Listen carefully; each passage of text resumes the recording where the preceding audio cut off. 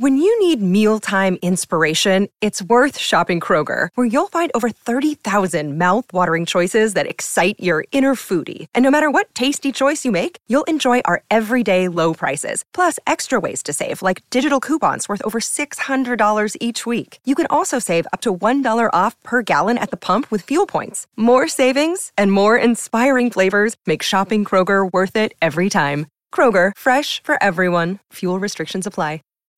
When you need mealtime inspiration, it's worth shopping Kroger, where you'll find over 30,000 mouth-watering choices that excite your inner foodie. And no matter what tasty choice you make, you'll enjoy our everyday low prices, plus extra ways to save, like digital coupons worth over $600 each week. You can also save up to $1 off per gallon at the pump with fuel points. More savings and more inspiring flavors make shopping Kroger worth it every time. Kroger, fresh for everyone. Fuel restrictions apply.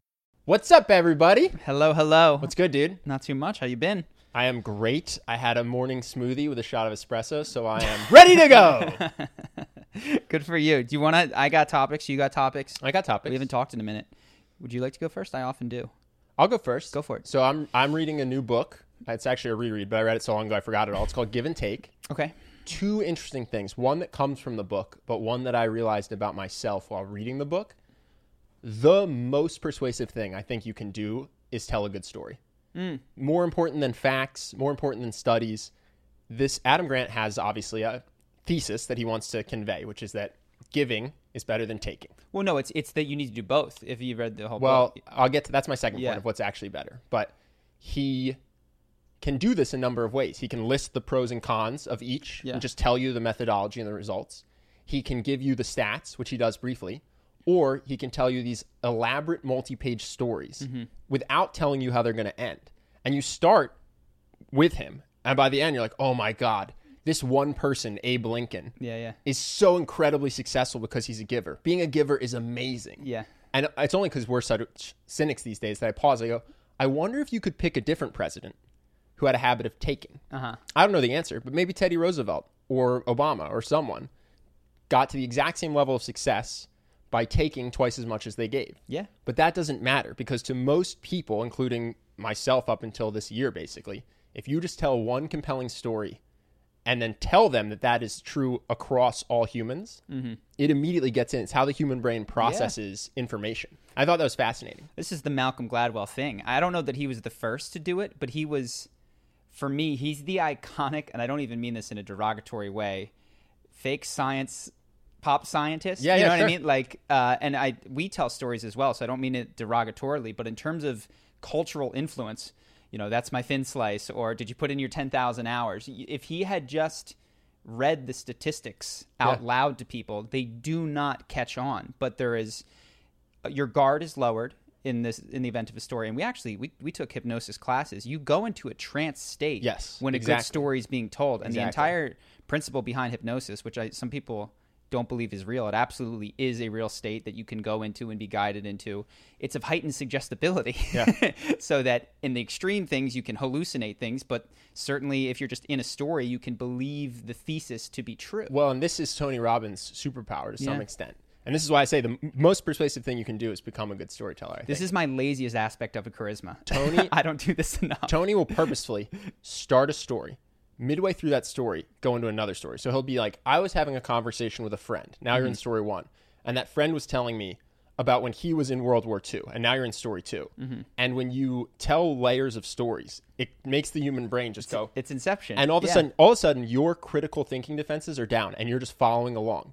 And then whatever the moral of the story is gets in there because you're not in a state of mind to be critical. It's only, even for me reading it, I was like, oh my God, Abe Lincoln. And it was only after the chapter when I put the book down, I went, that was just one guy. Yeah. That was you should do this because one guy did it story. Yeah. But when I'm reading, I'm like, makes so much sense. And I still do like the book. I'm not being critical of Adam Grant. But to me, the number one takeaway of the book so far is storytelling is the most powerful way to get people to think what you want them to think. Sure. And the truth of it, Adam Grant might have done a double-blind survey with thousands of participants and gone, okay, I have what I consider to be factually evidenced truth, but I'm not going to put that in the book because nobody cares about that, right? What people ultimately are going to respond to is a well-told story, and that's going to be what inspires action in people. This is I think one of the most difficult things about human psychology is that humans are not built to be responsive to truth with a capital T. We are built to respond to stories, to a bunch of other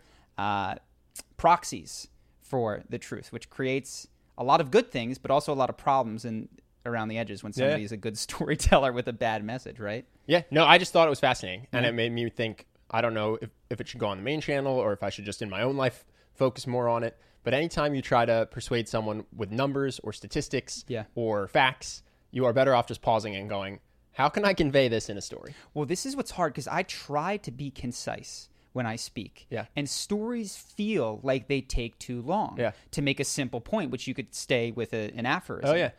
But they're better at actually getting the change that you want to do. This is when we do a video with storytelling it's regularly one of our worst performing videos. And I know this, and I know that I'm not the only one that feels this way. It is the least attractive element of charisma. Definitely the most underrated, though. Yeah. And I don't do it enough. I know that you don't do it a lot, but we have friends that do, and they're spellbinders. Yeah. You know what I mean? That's how you make stuff happen. So yeah, so I thought that was interesting. And then the second thing that I thought was interesting is in his world, there's givers, which are just people who give more than they try to receive. If they receive, it's not their primary goal. Reciprocators, what they do is they match. They go, Charlie did me a favor, I'll do him a favor. And then there's takers who are mostly going, I'm going to try to get. And I thought what was interesting was the givers do the absolute worst and the absolute best. Mm-hmm. And I think that it would be interesting for us to kind of dive into that because I know a lot of the givers at the bottom feel like the world is unfair. Mm-hmm. They go, the world is full of dicks, assholes get ahead, I'm selfless, and because of that, I'm not getting promoted, I'm poor, I'm getting walked over in my relationships, and it's because I'm selfless. And it's like, no, if you were just selfless in a smarter way, you'd actually be the richest person you know with great relationships and a bunch of people dying to help you because of how helpful you were. And I just think that's interesting too, because we often come up with our own narratives, it's the world is unfair. It's like, maybe you're just doing it wrong. What is his thesis? It's been years since I read the book. Is that there's two ways to give. One, which is more. Have you gotten to that part yet? No, dude. I'm halfway through. Yes, I don't remember. It's a cliffhanger for next week. I just thought that was interesting though. The takeaway I had again was like, when people think that the world is against them, the right answer is often to look inside and go, could I be doing this in a smarter way? Mm-hmm. So when you're like, the world rewards assholes and I'm getting walked over because I'm nice, the answer is the world kind of rewards assholes, but it mostly apparently rewards people who are selfless just in a smart way. Mm-hmm. You know what I'm saying? Yeah. And I see a lot of people who are more like, it's unfair and it's set up to help the bad people. Yeah, I don't have the answer, but this is when you're doing something and it's not working, it's possible that you're doing exactly the wrong thing and you need a complete overhaul and you got to throw everything out and start over. Or it's possible that you need the minorest tweak to put everything into overdrive. And, this is true of our business. This is true of a lot of things that we did. We were writing very similar articles to the ones that eventually made it onto our YouTube channel, which blew it up. Mm-hmm. And if we had gone, this charisma thing, it's just never going to work. You know, we got to wipe everything off and start completely over. That would have been a bummer. But the minor tweak of switching to video and doing a breakdown format was like what helped the business take off. How does one identify those moments? I don't know. Where you need to completely clean house and start over, or when you just want to make a tiny switch. I feel like if you could do that, you would success would come much more easily. Well, feedback to others has been the best for us, right? Mm-hmm. Or feedback from others, sorry. So when we were doing our company called Kick-Ass Academy, everyone told me that name was stupid. Yeah. It was unscalable, and what we were doing would only appeal to a very small subset of people. Mm-hmm. And I just went, la la la la la, I'm not going to listen to you. And I heard it 10 times. And then we switched to Charisma on Command, and it was super beneficial to our business. And similarly for me, I didn't just hear that I was kind of a sarcastic dick once growing up. I heard it from all over the place, from various friends in various times of my life. And when I made that switch from being sarcastic to being really positive and making jokes that brought people up, I saw a tremendous benefit. Mm-hmm. So I wonder, and this would kind of run counter though to us starting our business, so it's got to be more nuanced than this, but I wonder if are you getting the feedback that you're a pushover from various friends who love you? If so, you're probably a pushover. Or are you just not getting the results you want, but you're not getting that specific feedback? Maybe it's a little tweak in that case. This is tough because you just said it. Because everyone told us that what we were doing was dumb. I don't know if there was a single supporter when we started our business. I know. That's why I flagged that. I'm saying I don't know if this is right, but I'm just looking at my own life. A lot of the best changes came from actually listening to feedback. Hard feedback. That sucked to hear. True. And then some of the other best changes came from ignoring everyone. Yeah. So I don't have the answer to Get this. lucky. Let's think. No, that's something that I want to think about. This is an important question. When to quit, when to listen to other people. I often think about this because there's so much advice out there there's these common aphorisms which we all say, which is look before you leap and those who hesitate are lost. Like common things that we all say and we go, oh, I should have known that. But it's like there's standard pieces of advice that are completely opposite. Genius comes in knowing when to apply which aphorism. And some people will tell you, you can't quit. Winners never quit. You got to persevere. And then you'll hear another brilliant thing, which is when something isn't working, insanity would be to continue doing that thing over and over again. And it's in knowing when to apply which that you can get success. And right now I can't ascribe anything other than dumb luck to what we've to the successes in our life. But yeah, it'd be cool to have a heuristic that allowed you to determine, okay, this is something that needs to be quit, started over. And okay, this is something that despite what everyone else is saying, I should continue to persevere with because I can make it happen. I will say, because we're not complete innovators in starting our business. We got inspired from Tim Ferriss. Mm-hmm. When I was being sarcastic and hurting people's feelings, no one was telling me, you know what's really fun? Got it. Know what's great? When you make jokes that cut your friends down and then they get really sad but other people laugh. That's sick. You should keep doing that. Mm-hmm. But with the business, even though everyone in our lives said don't quit your jobs, we did have people who we didn't know personally who were telling us the thing to do is quit your investment banking job. Yeah. Start a business that you care about. Live on the beach in Brazil. Got it. That is the thing to do. And so I was getting different advice from loved ones versus someone I idolized at the time. A mentor, yeah. Yeah. But no one was like, hey, make jokes that cut people down. That's a sick method of humor. Okay, so this is an imperfect heuristic because I'm sure that there's moonshots like Elon Musk's things that nobody would support. Exactly. But generally speaking, consider the source of the advice that is coming to you, right? And so, everyone in your life who is well positioned to tell you how much they like you is telling you, this makes me like you less. Yeah.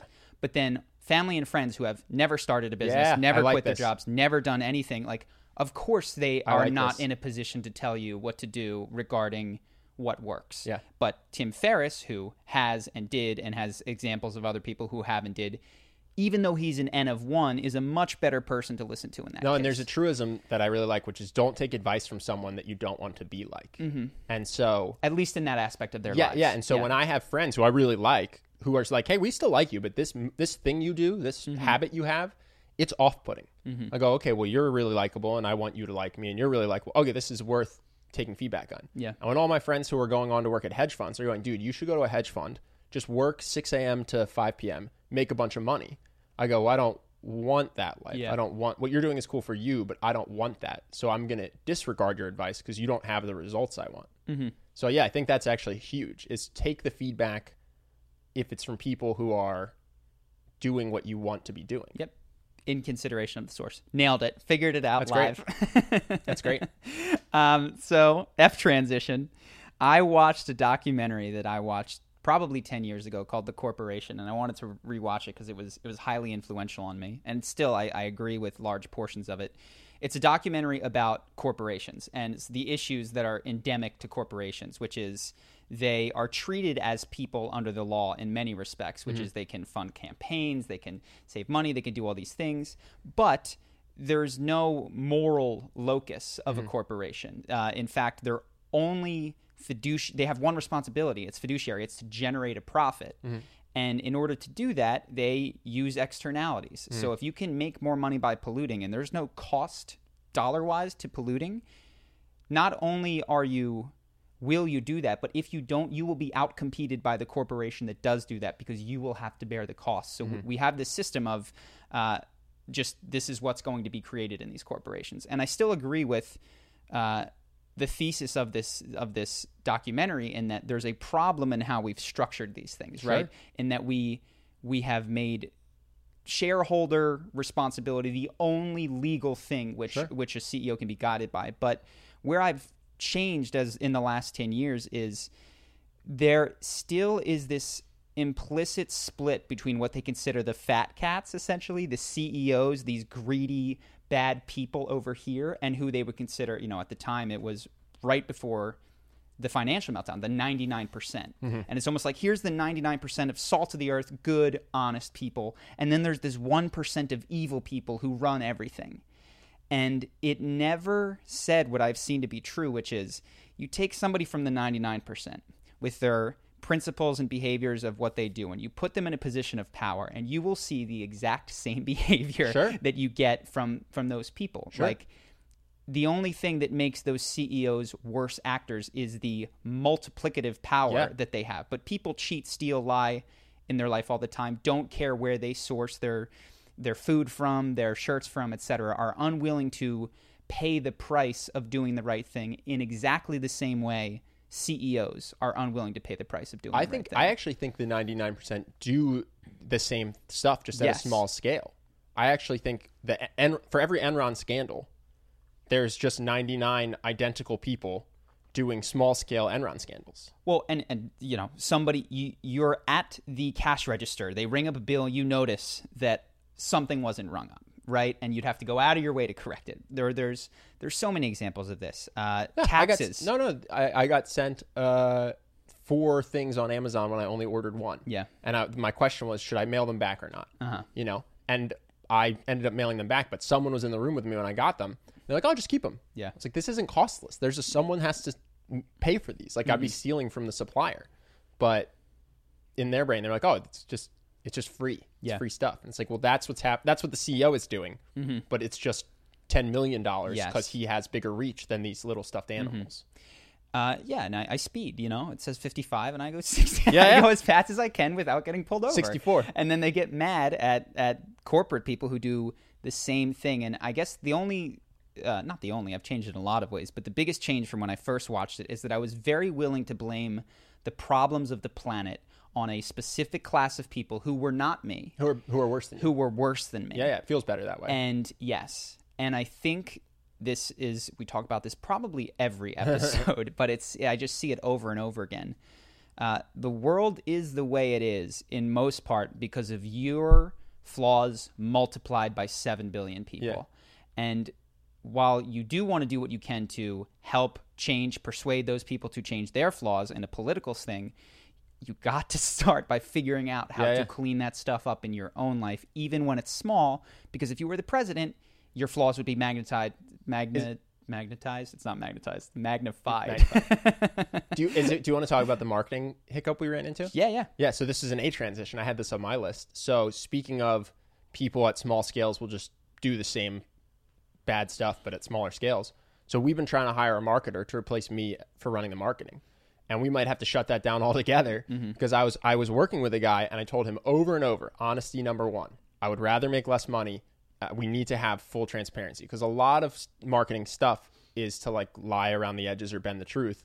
And I told him this, and then he sent me a page and it had some stuff that I wasn't comfortable with.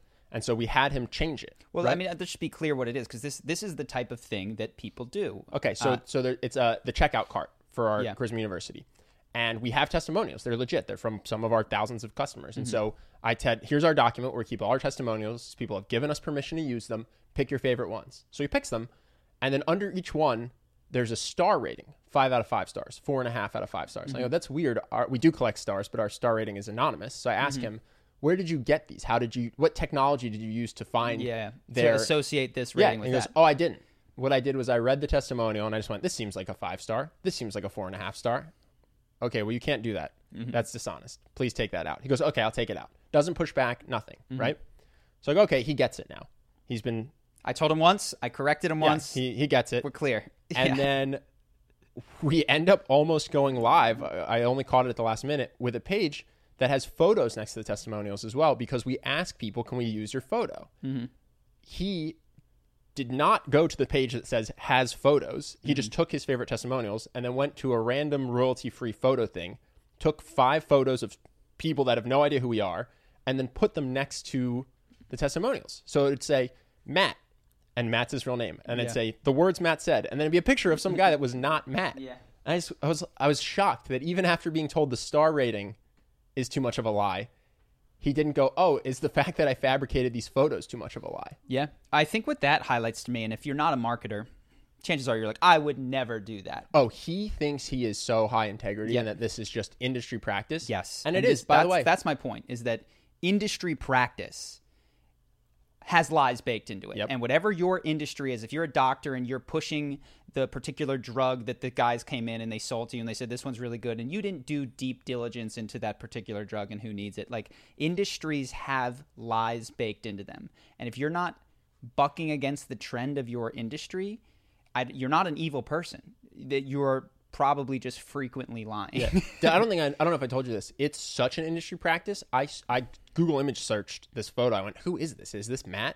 And this photo has been used to give testimonials for everything. Yeah. Like, this service is for fake testimonials. And so this guy's been giving testimonials for software and cars and all over the internet. And it just was like, oh, wow. What it made me realize also is that every website is a lie. Unless you really, really trust the person. Yeah, I get why people think, oh, their testimonials might be fake. I didn't get it at first. It's like, of course they're not fake. We've had thousands of people. There's 5 testimonials here. But now I get it, because most testimonials, I think, are fake on the internet. Or are honest testimonials with a star rating added, or that's not the person. And it's I think the bigger point here is not that this person is not exceptionally dishonest. I think that's what this person is, probably honest with their friends, honest with their family, in the same degree that most people are. It's just average honesty. But these things do not occur to him. And I guess the only point to be made is culture and the morality that is standard dictates that certain lies are just okay. And there's subcultures within industries and groups of friends. And in order for the world to be a better place, I think individuals have to step out and be better than the culture in which they were born into at personal expense, selling less. Not, your customer, if you're the doctor, doesn't take the drug and you make less money. You don't do the surgery that was, maybe we need it, maybe we don't. And in order for the big wigs to be better, we need I think a groundswell of a population that is better. I do think it goes ground up, though I wouldn't say that means that you shouldn't focus on who, is running these major corporations. But that's just what I see. I feel like every time I hear this, it's like, shoot, I have to sit down and free write on all the ways in which I am lying and I don't even realize it. And then, there's always, you're like, oh my God, like, it just never ends. It's the self-deception goes so deep, I'm going to share one more quick one just for people to protect themselves as consumers. I was on YouTube and I got a YouTube ad, and it was a woman saying, when I first started my company, I didn't know how to run meetings. And then I started using Insert software. And I went, this is my friend who's an actress. Did she start a company? Yeah. And I look at her LinkedIn and I search and this and that, and nope. So then I message her. I was like, hey, are you in this thing? And apparently, I don't know if this is illegal and people just don't get prosecuted, but companies will hire actresses and not say it will have no asterisk that says this is just an paid actress. Yeah. And they'll just say, hey, will you say that you're the founder of a company and you use our product? And she goes, yeah, sure. I'm an actress. This isn't lying. This is acting. Yeah. And so, whenever you see a video like that, I would just be skeptical, because that blew my mind. Yeah. Yeah. And maybe, I don't know, maybe that's so standard and they're like, you didn't even know this. I think if you're small, this is probably a $1 million revenue company. Yeah. Who's going to press charges on them? Yeah. I doubt it's illegal, to be clear. I bet you that's not illegal. Lying is surprisingly legal. And I actually think it's important, because then you would need someone who was in charge of determining the truth, which is a very sticky thing. Yeah. Well, this one's obvious. I'm 100% positive. She didn't start the business. She's claiming. Fair enough. That's fairly easy. F transition. So we did a video on Trevor Noah. Yes. And I'm constantly surprised, but I think there's a deeper psychological issue here that is interesting, in that the polarization that occurs when we touch on a political subject, whether it's somebody from the right or somebody in Trevor's case that is more left-leaning. The amount of people that do not care about the charisma tips, but just are here to say that they hate this individual. Yeah. And I was like, wow, I didn't realize Trevor seems like a fairly decent, people hate him. Smiley. Well, some people hate him. Some people love him. But if he were just a stand-up comedian, no one would hate him. Yeah. Right? If he just told the jokes that he tells in his stand-up, no one would care. And my question is, I think I have an idea, but what is it about politics that makes people so comfortable throwing out the basic benefit of the doubt that they often extend to other human beings, and now they're just willing to go, this monster, that monster, whatever. Do you have any? I mean, I think it's just basic in-group, out-group, right? It could be, and maybe people do people do this in sports in the same way, where it's like, those Patriots fans are monsters? Not really, actually. I mean, people agree that Philly fans are monsters, because we are, because that's fair. But no, on the whole, you're right. You could say, no, the Seahawks suck, but they got good fans. If you're watching the Super Bowl and you're rooting for opposing teams, you might tell your friend, like, do not come, but you're fine with that friend. Like, you're buddies, you're cool. Yeah, you can be at dinner and talk about sports without shouting at each other. And a lot of times, if you're super left and someone else is super right, you're going to end up screaming at each other if politics comes up. Okay, and what about, and I would even say, modern day religion. I mean, Jewish people and Catholics sit at dinner tables together all the time. There's in-group, out-group. They don't seem to hate one another. Mm-hmm. There's something particular about politics that does it. I don't know. Is it because you think that the other side is the cause of all your problems? So I think what I think that is happening, and just to preempt is people going, no, this is important. When I consider most people, the way that they engage with politics, it would be 99% of their time is spent arguing at dinner tables, online, with their friends, etc. 1% is spent voting once every 4 years, and less than $100 is donated towards any sort of cause, and they don't volunteer, and they're not active in their communities in a way that matches the amount of time they spend angry about politics. Yeah, they'll shout about how Trump is evil for an hour a day every day, but do very little to make sure he's not actually reelected. Yeah, or they'll shout about, so they shout about Trump, or they shout about Elizabeth Warren or Bernie Sanders. Like, it's. I don't mean to say that this is at all one particular side. I see it everywhere. And I say that they don't actually care about community level change because they don't start with community level change, and they don't participate in other vehicles that would allow them to more directly, faster change the ground swell via their money or their time spent volunteering. So then I go, okay, what is it that is so internally appealing about being furious at someone? And I think, and this is based on the last several years of my life and understanding more about my own psychology and the people around me, is that it's a projection of unresolved issues with the people in your life. Your mom, your dad, your authority, the guy who bullied you in school, the frat guys who were jerks and represented something, or the girls that never paid you attention, or the snowflakes that made you not be able to say what you wanted to say. And I don't even think it has to be one-to-one. I think people just have rage inside them. Where does that come from? And I think when you look into every individual and what triggers particular individuals, I do think it has to do a lot with personal history. Sure, but you could hate your mom and take it out on Trump. I don't think like you were saying. Sorry. You were saying maybe it's a conservative person who feels like liberals have infringed on his free speech, and he takes it out on Bernie Sanders. And I'm saying no, maybe his older brother used to beat him up, and he hates Elizabeth Warren. Yes, because he has a lot of rage that was repressed because his older brother was always stronger, and it's just got to go somewhere. Yeah. And I don't think that the person they're taking it out on has to in any way parallel the person they're mad at. It helps, but they just need somewhere to vomit their rage. Yes, there does not have to be, they don't have to match the gender, political affiliation, any of that. Yeah. What they do have to trigger is the same sort of emotion in that person of impotence or of not being able to be heard or of being demonized, but whatever it is that they feel like that person does. That's what I tend to see, because I truly think caring does not explain most people's behavior. Like, I see what care looks like when people are involved with their own families, and they don't just scream about it. They go to the PTA meetings, they show up, they're present, they're on the ground level doing things other than yelling about it. And while I am sure, and if you're one of those people that is actively involved and is volunteering and doing those things, you can exclude yourself from what I'm saying right now. You don't need to take personal offense to this. Yeah. But I'm thinking of the majority of people that I encounter that do not do any of those things. I can think of someone with very strong opinions who will absolutely let you know them, who does nothing at all to help any of the things she purports to care about. Yes. And so when I dig into that, and same thing with myself, I think it's these internal issues that aren't resolved. And so then so what does this mean for moving forward in the world, what would be cool for us as a company and all that kind of stuff. And it seems like helping people to resolve their inner conflicts, not only for like the benefit of the world and the screaming that's happening, but you got to carry that rage around. Yeah. And it only gets to get let out once every election cycle, where you get to just rage. And then I guess you get to passively complain against when the other party's in power. You get to say that they're the reason that I'm so miserable and unhappy.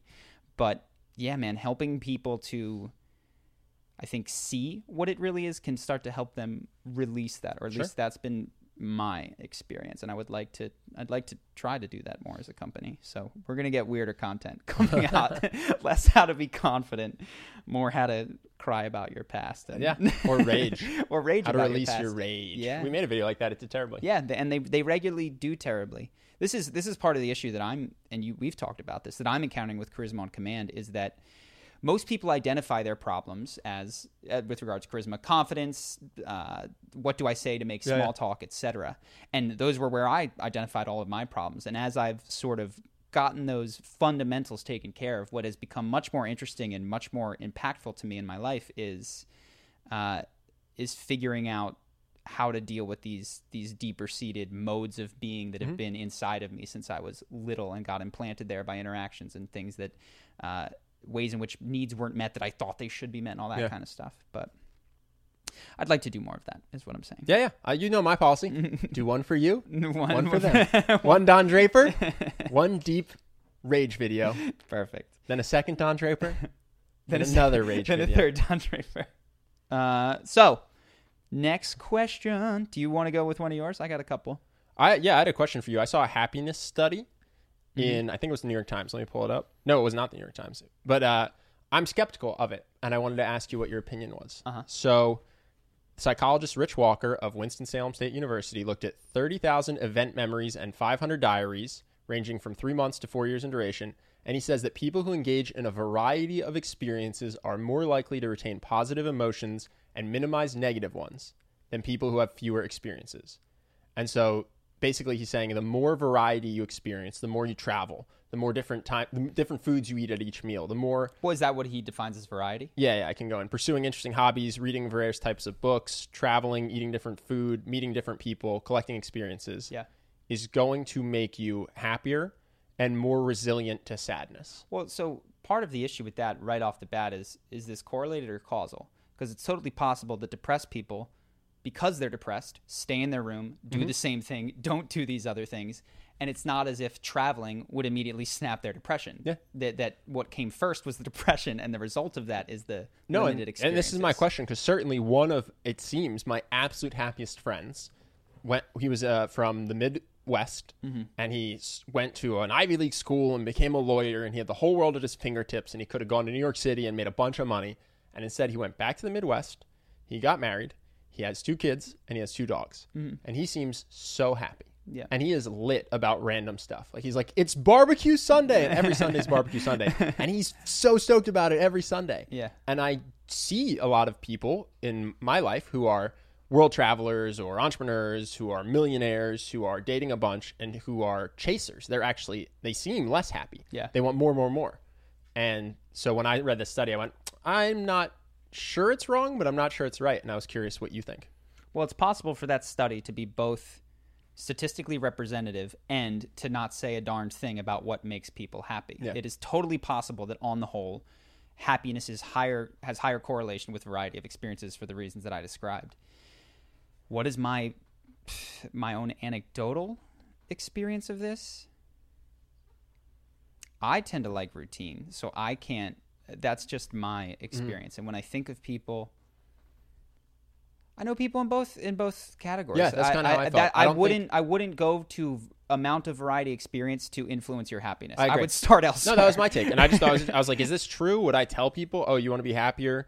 You need to take a vacation every 3 months? It's like, only if you want to. No, I would say start elsewhere. This seems to be an unimportant influencer of happiness based on my own personal experiences. No, that's my thought as well. Yeah. I just was like, oh, it's a study I'd never heard of, and I wonder what Charlie's take is on it. Yeah, not highly influenced. Yeah. My dad sent me, here's another article. My dad sent me an article from the New York Times Magazine that was on video game addiction. Oh, sick. And I always like reading these to try to understand, the New York Times Magazine is not for me. It's for my dad. So it's for that generation to describe something. My dad doesn't play video games, and I doubt many of the readers of New York Times Magazine do. So it's interesting to see how they introduce this topic. But the biggest thing that I took as they describe these people who are addicted to video games and whether it's an addiction or not, if it qualifies, if only drugs should qualify, if addiction is defined by a particular substance or of a set of behaviors that are independent of the substance. I tend to believe that it's a relationship with something that is compulsive and you continue doing it despite the fact that you have evidence that it no longer serves you and makes you happy. But what I thought this was interesting. They talked about video game, and this was proof. A typical gamer in the United States spends 12 hours playing each week. 34 million Americans play an average 22 hours per week. 60% of gamers have neglected sleep to keep playing, and 40% have missed a meal. 20% have skipped a shower. And this was in the context of, wow, video games are this big thing. Yeah. And I was like, what if we just subbed out work for video games? Okay. A typical worker in the United States spends 40 hours working every week. Like, they work this much. Have they ever neglected sleep to make it to work? Have they ever skipped a meal to work? Have they ever missed a shower to work? No. Some of those stats are different than others. Like 12 hours a week is nothing. I think the average American watches 5 hours of TV television at night, right? Yeah. The losing sleep one, I think, is indicative of a bit of a compulsion, though. Sure. And I'm not saying that I think video games fit the prototype of something that is going to give you dopamine in that particular scheduled way. And I believe that video game addiction is as much a thing as heroin addiction and work addiction. Sure.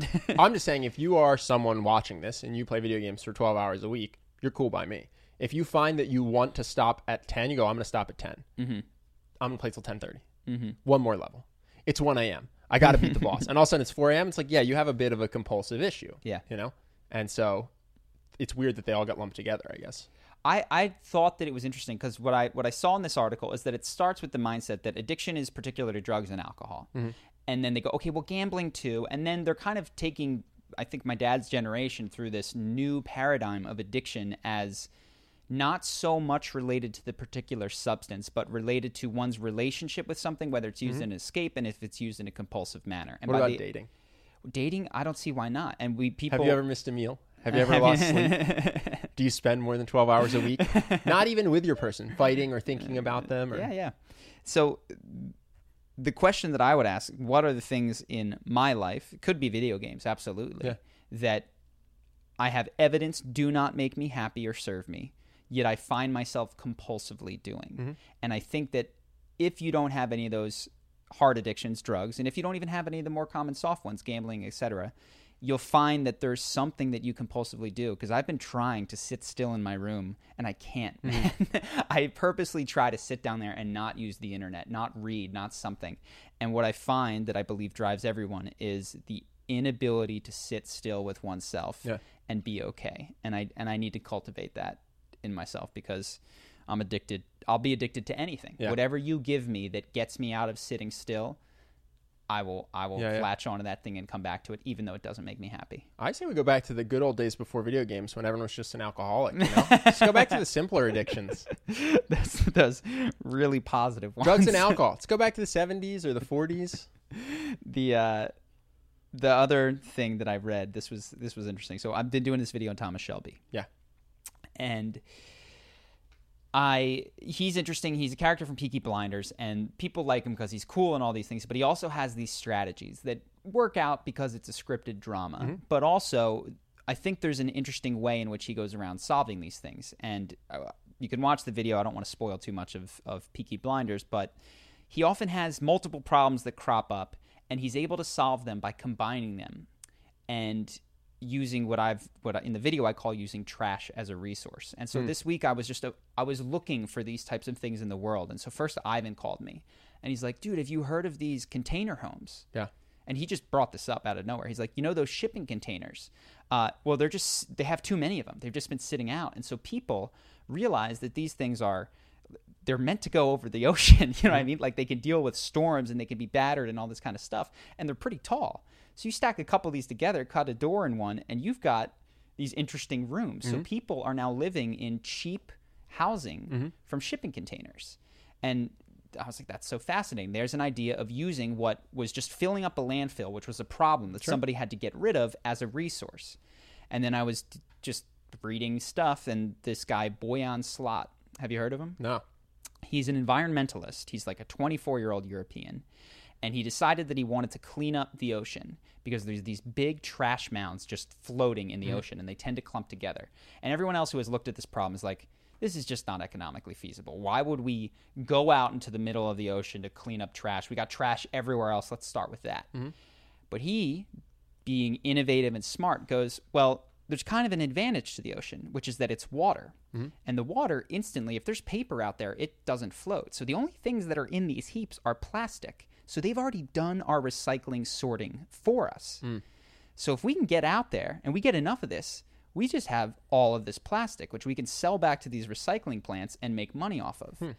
And so not only is that a brilliant thing to use this trash as a literal resource, but then the engineers there are really smart, and they invent these solar-powered, low-energy things, which are basically just giant parachutes with a tiny parachute in the back. So you push them into the ocean currents, and the ocean drags this parachute. But because there's this little parachute, it drags it a little bit slower than the trash. So the trash just starts to build up in this massive parachute thing. And it's low tech, man. It's they got radars and GPS so they can track it down, but it's just a catcher, Wow. And of course they had to work hard on the engineering to make sure trash doesn't spill over the top, and there were definite engineering problems. But from a conceptual standpoint, it's not all these moving parts. And so what they're saying is, if we can leave this thing out for 5 years and just have it catch all this trash, what he's saying is he can take down the trash in the Pacific by 50% in 5 years. Wow. And it doesn't work at low scale. If they get it up to that size, it's profitable. So then they're taking this trash, making money, selling it back. They send one giant boat up there to basically go pick up all of this. I mean, it's money, right? It's plastic that they can reuse. And I thought that was so fascinating. That is such an innovative way to think about a problem. And we don't have to do it live because I think we'll probably stumble for a long time, but I wanted to sit down with you and think about this in our own lives and business. Yeah. And the question is, what do I think of as trash in my life? Yeah. What is just a headache? What just costs time and money? What's just a waste? Yeah, some of the videos I made. Yeah. And the question is, in what context could this really be valuable? Yeah. And like, you know what I'm saying, right? And if you did think, you're like, oh, that was a terrible video. Like, okay, what can I repurpose them, reuse them, whatever. So I haven't figured it out, but that's how nature works. And that's one of the weird things that technology in the first industrial revolution got messed up, is that it was linear. Yeah. It was like, we take oil, we use it, we do this thing, it creates crappy oil, and we throw that elsewhere, and it's a straight line. Yeah, we need to think more outside the box than this. But one thing I'm thinking is, we have some videos I think are actually excellent that not a lot of people have seen. I wonder, we've talked about, could you retitle it? What if you took 4 of them and their best points, right? Yeah. So you pick 4 videos that you think are good that people haven't seen. You turn them into one video that is excellent by cutting the worst parts of all 4. And now you have a video that's, instead of just about Thomas Shelby or just about Don Draper, is about some overarching thing that combines 4 celebrities in their best stuff. And that might be 10 out of 10 content with a good title. Yeah. And so now you take these things no one's seen, and it becomes one of our best videos that a lot of people could see. Sure. And that's exactly the type of mentality. Like, what is wasted? What is garbage? Yeah. What am I overlooking? What is just and even beyond that, because that's not necessarily a drain. Like, what are the things that are costing us money that we look at as cost necessary centers, necessary evils that could become hugely positive with the shift in context. So I wanted to go through and do that with you. We don't have to do it today. I think it's a great idea. Yeah. Let's chat about it. And generally speaking, I think that's the future of environmentalism. I think it's the future of business is we're used to linear. You take something out of the earth, you transform it, it gives you a waste product. But nature, of course, is, plants create CO2 plants create oxygen, which animals take in, and the waste of plants is the life's blood of humans. And those are the words I wanted. And it makes a circle, right? And so that is what sustainability looks like. Sustainability doesn't look like efficiency in a straight line. It looks like a circle. Yeah. So we should definitely chat about that. I like it. Cool. Any other things that you had? Yes, but this is only if it's interesting to you. Do you know Shia LaBeouf's backstory? Some of. Did you find it when I thought this was fascinating. If you think it's interesting or people think it's interesting, I think it's cool to dive into. When I saw him having his breakdowns, however many years ago, screaming in front of a green screen, wearing a thing over his head, I went, what a spoiled lunatic. Mm-hmm. A, what a jerk for complaining that he has problems when he's so rich and famous. And B, what a crazy person. What an unjustified thing that's occurring. You know what I mean? Mm-hmm. And I kind of judged him from afar. And then as I get older, I've learned to have some empathy. I was not very empathetic. I was super judgmental in my 20s. But I was watching this video about his backstory, about his drug-addicted father, about being 5 years old and having to go sell hot dogs to support himself, about being the only white kid at his school and having to learn to be funny so that he didn't get beaten up, literally learning yo mama jokes, because if he didn't have a good comeback, then he would get beat up. But if he made people laugh, then they'd spare him. Mm-hmm. And he goes through this. And when he was in Even Stevens, in my mind, I was like, oh yes, he looks like me. He's like a white middle-class kid. He got this big break and then he's rich. He was living in a motel with his drug-addicted father. Mm-hmm. And he saw heroin and all this other crazy shit. And for me, at least, I went, oh my God, of course he's had a hard time. Of course he had his breakdown. Mm-hmm. And it's true of everybody who's ever had a breakdown. It's true of Justin Bieber's breakdown. It's true of Britney Spears' breakdown. And I don't know. I just thought it was fascinating. It's this journey I'm on to continue to be not judgmental. And it was just another lesson that kind of hit home for me. Anytime you see someone and you think they're crazy, they're stupid, they're not like you probably just don't realize the horrible shit that they've been through. Yeah. So I thought that was fascinating because to me, he's just the guy from Transformers. What a lucky kid, rich at 17. Yeah, I got to act alongside Megan Fox, who was my childhood crush. And it's like, oh, you wouldn't trade for a second with this poor kid who's gone through so much. You know what I mean? Yeah. No, I really enjoyed doing my breakdown on him. He talks about that stuff. He is so disarmingly upfront about a lot of it. He talks about seeking, I guess I probably did it all for validation from my dad, just so disarmingly real when he answers the questions about what motivates him and those sorts of things. So I've blocked a lot of the YouTube videos so I don't spend too much time, but the ones that occasionally do pop up at the end are Shia LaBeouf videos, and every now and then I just watch a new interview of his. I like him. No, it's incredible. And then you think, okay, he's so traumatized, I can have empathy with him because his dad was such a bad dad. Mm-hmm. His dad was a Vietnam War vet. Yeah. God only knows what he did and what he thought he was doing to be a patriot and protect his country. Mm-hmm. And so again, it's just layers of empathy if you can get in that space. Yeah. It's very interesting. What's the phrase? He who understands all forgives all. Yeah. And I think the problem is that we have such a shallow understanding of so many people, more than ever, right? Like you are familiar with a quantity of people that would have blown most humans. Impossible. Impossible. 100 years ago, could not have known the name of someone who didn't live in your tiny little thing. And yet you know nothing about them. You know nothing about them. But you have this illusion, because what's weird is you've seen them. You've seen them in an intimate, candid moment on whatever, doing an interview or spitting something. On a cop. Being arrested spitting on a cop. And you go, this dude's a fucking jerk. Yeah. Sorry, Angela, you're going to have a lot of sense. I'm swearing a lot today. But you're going, this guy is out of control, a spoiled brat, spitting on a cop. Money's gone to his head. It's like, yeah, but he also had a terrible upbringing, and he has to go to alcohol because he's dying inside. Yeah. Well, and again, similar to politics, I think that when you look at the strong opinions, both positive and negative, that people have around celebrities that they do not know. Yeah.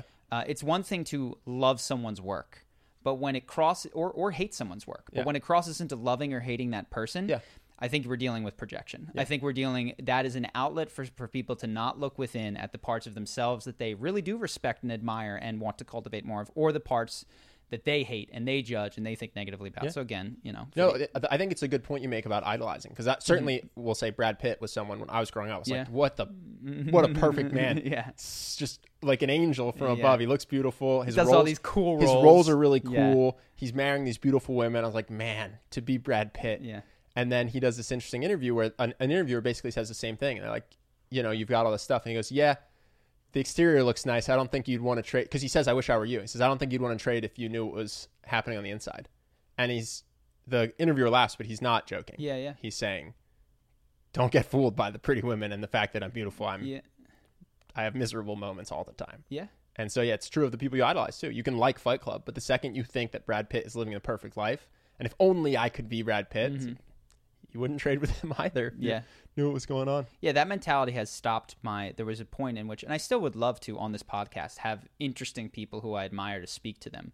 But there was a point, probably stopped a year or two ago, where I thought that if I could get into the friend group of the Tim Ferrisses and the Joe Rogans, that would be important. Well, just to be clear, having a candid conversation with Brad Pitt where he would be honest, on or off camera, be fantastic. Would be one of the most enlightening conversations I ever Absolutely. had. Because he has had it all, and he's had the good and the bad. Yeah. Like, I could learn so much from that conversation. I would love to speak with these people. Yeah. I'd love to, but it went beyond that. It went, if you could like me, and if I could be your friend, and we could be buds, and we could text or call, then that would mean something. Yeah. And I've absolutely let that go. I mean, I'm fortunate. You're an awesome friend. Like, our friend group is amazing, and maybe I'm overvaluing them. I love them, but like, I don't think I can do any better. I'm sure there's wonderful people everywhere of similar quality, but whether they're famous and they've had achievements, I don't think that I'm going to find people that make me laugh any more than my friends make me laugh. Like, it's going to be, if I'm lucky, more of the same quality of friend. Say, maybe the takeaway is no better, no worse. No worse. Like, no if worse. you take, I don't know, I'm not going to list them, but there's 10 people of Tim Ferriss's notoriety, fame, and wealth, right? They're not all going to be less funny. No. The point's not that they're bad. The point's not Brad Pitt's bad. It's that there's no, at the end of the day, you just want people that are kind to you and make you feel good. It's going to be people. And some of these people, exactly. It's going to be it's people. agnostic of their success. Exactly. So that's not to say that I couldn't, that's no diss on any of these people. No. It's just to say that I have great people, and I'm sure there's great people in that sphere, and there's also people that are not, both in the people that I do encounter on a semi-regular basis and in that circle as well. Yeah. So that's the truth. I had one other thing, which is it's a minor point. I watched Nick Offerman. He's the guy from Parks and Rec on Hot Wings. Show? Hot Wings. Yeah. I know that because it was being fed to me. Being fed to you. And actually, Henry watched it. I just overheard, and it was interesting because he was talking about the importance. What did he say? Of being able to use a screwdriver and change a tire, and how that was important to being a fully realized person. Yeah. And I disagreed with him. Sure, me too.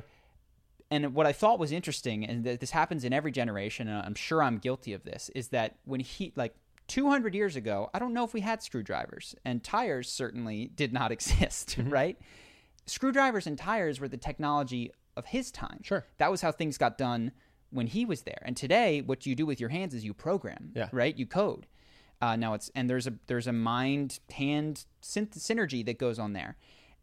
Video games, in some way, are that. That's what we do with our hands today. And so I wanted to be careful as I get older to not start telling the youth that the technology that I grew up with is somehow superior, more human than the technology that they will grow up with. Screwdrivers are cool, but that's like saying if you can't load a musket, then you are not a fully realized adult. Yes, and he wasn't evangelical. That was his hot take on the ability to craft a bench. Sure, I'm just saying that everything is going to get outdated. Sure, screwdrivers are useful now. No diss to people who like screwdrivers. Yeah, listen, but you didn't mine the ore that turned the axe into a thing, which is what people had to do 1,000 years ago or 2,000 years ago. You don't know how to smelt metal. Yeah, there's a ton of skills. Well, he might. I'm saying we lose skills and gain skills along the way. Yes, he did not build all of the foundational things that allowed him to chop down the tree or smelt the metal or the whatever, right? People argue that cursive was important when we were growing up, that one needed to be able to write in cursive. Well, define important. I don't even know what metric. This seems so easily disproved. Like, it's important to be successful, to be happy. Well, no, I think what happens is the generations say the way that I did things is one should do. Sure, one should continue to do. Zuckerberg might have never held a screwdriver in his life. Of course, he's got more money than God. Well, what they would say is that I think that that you miss out, and I'm sure you do. I'm absolutely sure you do when you're not farming from the ground, or you're not suffering with sickness for medicines that we have. You're missing out on human experiences. Mm-hmm. But I also think it goes both ways. Those people who are very handy and can change a tire but can't program are missing out on something when it comes to programming. I think that's part of what it is to be alive, is to recognize that there's a lot of ways to express one's creativity and humanity, and there is an intrinsic belief that the way that you were taught to do it and raised to do it is somehow superior than other people. And that was just a reminder that, oh man, I'm going to fall into this as I get older. And I'm going to start telling kids what they ought to be doing and that they're not doing it the right way. And I want to check that impulse in myself. I want to let you know you made up for the virtuous circle thing because that was well said. So I'm gonna add nothing. I thought that was very well said. Virtuous, it's like this. It's a thing. It's the shape. The waist of the. It's the shape. You guys get it. Like picture a tornado, but a virtue. But you're looking down on the tornado. It gets higher. This is super random. Did you see the Witcher trailer? I saw one of them. Netflix is legit. I really don't have a takeaway besides how crazy it is that this little online streaming business. They're not online streaming business. They were a DVD delivery. This is what I'm saying, I guess. This thing that was a tiny upstart can now hire Superman to do combat scenes that rival Game of Thrones and modern movies. I watched the trailer. I just went, it's insane to me that a tech startup funded this. Yeah. You know what I mean? Or that a tiny streaming company started this. That was my only takeaway. Yeah. Oh my God, this is blockbuster. I have more than that. We've discussed this, but it's worth saying on the podcast. We've been doing our business for 7 or 8 years. Mm-hmm. There were people, and there will be people, and it's the first time that I've seen someone who, struggled for a year or two, made it for the next 2 or 3 years. And because you're in that, you go, they've made it. Mm-hmm. They're done. And now we're seeing people cap off, and you're seeing the dip start to happen. Who knows where we are in that cycle? But it really taught me that life is long, and a business can be alive and thriving in 5 years and dead in 8. Sure. And what's so impressive about Netflix is that they recognize that. And they said, oh, we're killing DVDs. And I've read the book, and they had to lay off a third of their workforce because they said these people understand logistics, but they do not understand streaming at all. We need to build this incredible streaming empire. But they had the vision and I guess the intestinal fortitude. It's tough, right, to do that sort of stuff. And there were casualties along the way. There were people that were cut. Mm-hmm. And then they said, okay, we've got Disney's on here. And they said, Disney's going to do this too. Yeah. We need our own IP. And then they got on that before, like now Disney Plus exists, but they've got Stranger Things. They've got stuff that will keep people. So they've been innovating ahead of the curve. And they get the A-listers. Like YouTube Red tried this. Mm-hmm. No, not YouTube. Love you guys. But they tried this, but they did it with random actors or YouTube stars. You know what I mean? Not a ton of. They went half in, and that's totally fine. Yeah, but Netflix, Netflix has Superman. There's a Paul Rudd one I'm watching. They have these. Will Smith made a just for Netflix movie. Yep. Like they are making A-list productions. The YouTube Red was a side project. Yeah. And this is and I think we can be guilty of this. I think we should talk about the podcast like this because I do think the channel, like every channel, is going to have a natural life, and there's a temptation to go, oh, I'll start something, but it'll be like my YouTube Red. It'll be my side project. Mm-hmm. I'm not going to really push it. And if we are, in fact, I still am interested in making some of the videos, but I've said a lot of what I have to say. And the podcast for me is a more interesting space to talk about a wider variety of things. Mm-hmm. So if we're going to do this once a week, I think we need to do it twice a week. Yeah, I think we need to push it. I think we need to. I mean, when you look at the amount of money that Netflix invested, that people would have thought they were crazy because they had a thriving business and they were throwing money away into these Netflix productions, 99 out of 100 of which were trash. Yeah, no one wanted. At first, no one wanted. They just went, just give me Marvel movies. I'm not going to watch this. Yep. But they're alive because of it. Yeah, and I think that we're not in the same competitive field as Netflix, thank God. Yeah. But because they'd eat our lunch. Yes, exactly. But we need to keep innovating. I agree. And people can't, I've seen this with my friends, you cannot rest on your laurels. Yeah. You can for about a year, 2 years, and then you can't rest on them after that. So I love it. Yeah, gotta keep innovating. That's it for you? That's it for me. That's it for me. Angel, welcome to the podcast. Angel's a little bit sick. Thanks for showing up. We appreciate you coming in with the cold. Yeah, no problem. I've got some current events here. So speaking of YouTube, Mr. Beast's most recent stunt was that he promised to plant 20 million trees. He and a couple of volunteers ended up planting a couple thousand for his video. Bless you. But he called for donations and actually has had some backing from Twitter CEO Jack Dorsey, who donated $150,000, and Elon Musk, who donated or plans to donate $1 million. Yeah, I saw him. He apparently it went in. Yeah, well, and he even changed his name on Twitter to Treelon. So he is all in. He can meme so well. He's great. He can meme so well. Yeah. No, they were saying he even formulated his tweet where he said, "I'm going to give the money," in a way that made it memeable, if that makes sense. He didn't just write, "Hey, Mr. Beast, I'm in. I'd like to donate." Yeah. Like, he phrases things hoping that people will take it and meme it. Yeah. And I saw that there was someone. Do you have more, Angel? Well, I was just going to say, right now they're a little over 2 million, and which they say will be about 12 million trees. So he's close to his goal already. Interesting. Wait, they must have raised more. Oh, you donate. It's less. I thought it was $1 per tree. Am I wrong? I think it's $1 per 20 trees is what it said. Oh, wow. Mm-hmm. Well, that math doesn't work. It's 2 million for 12 million. I believe I could check out it again. We should run the numbers on the math, because I thought that Elon donated $1 million, not a million trees. No, he donated $1 million. Yeah. Okay, got it. And I saw somebody else. I believe it was dollars that. And this is the interesting thing. Came in with $1 million and won. Some person you probably haven't. You haven't heard of them. And it's just interesting where you can get that. When you can work validation and competitive nature into charity. Well, even before Elon, Mr. Beast donated $100,000, and he said, "Someone beat this, please." And someone came in with 101, and he immediately came in with 102. Yeah. And so then Elon came in, and someone else came in. Like, Mr. Beast plans for that. That's also so mean to 101 guy. Yeah. He just wanted his moment. He got his moment. He had a moment. I'm sure he was shouted out in a video. Yeah. You know? You just snarked him right away. So thanks so much for that. Now beat this. Yeah. No, when you can work people's competitive nature and a public scoreboard, this is why all of those Soul Cycles are blowing up, is because you can. Well, I guess Soul Cycle might not have this, but there's a lot of the Orange Theory type places where they put your score in front of everybody. What do you think Mr. Beast did that we didn't do? Because obviously he has a bigger audience. He's got a huge audience. Well, no one tried to come in and beat. If we each gave 50 grand. No one came in with 51. And we didn't even mention it. We didn't say... We didn't meme it. We didn't mention it. He's more of a personality than we are. That's the other thing. I wasn't on screen, and people don't come to Charisma on Command for Charlie Houpert. They go to Mr. Beast for Mr. Beast. Well, we also didn't set it up. There was no validation in coming in at 50,001. Sure, and maybe we could have... But his whole channel...